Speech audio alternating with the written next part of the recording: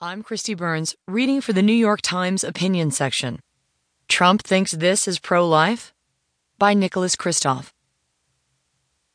When President Donald Trump and his male aides sit at a conference table deciding to cut off money to women's health programs abroad, they call it a pro-life move. Yet here in Haiti, I'll tell you the result.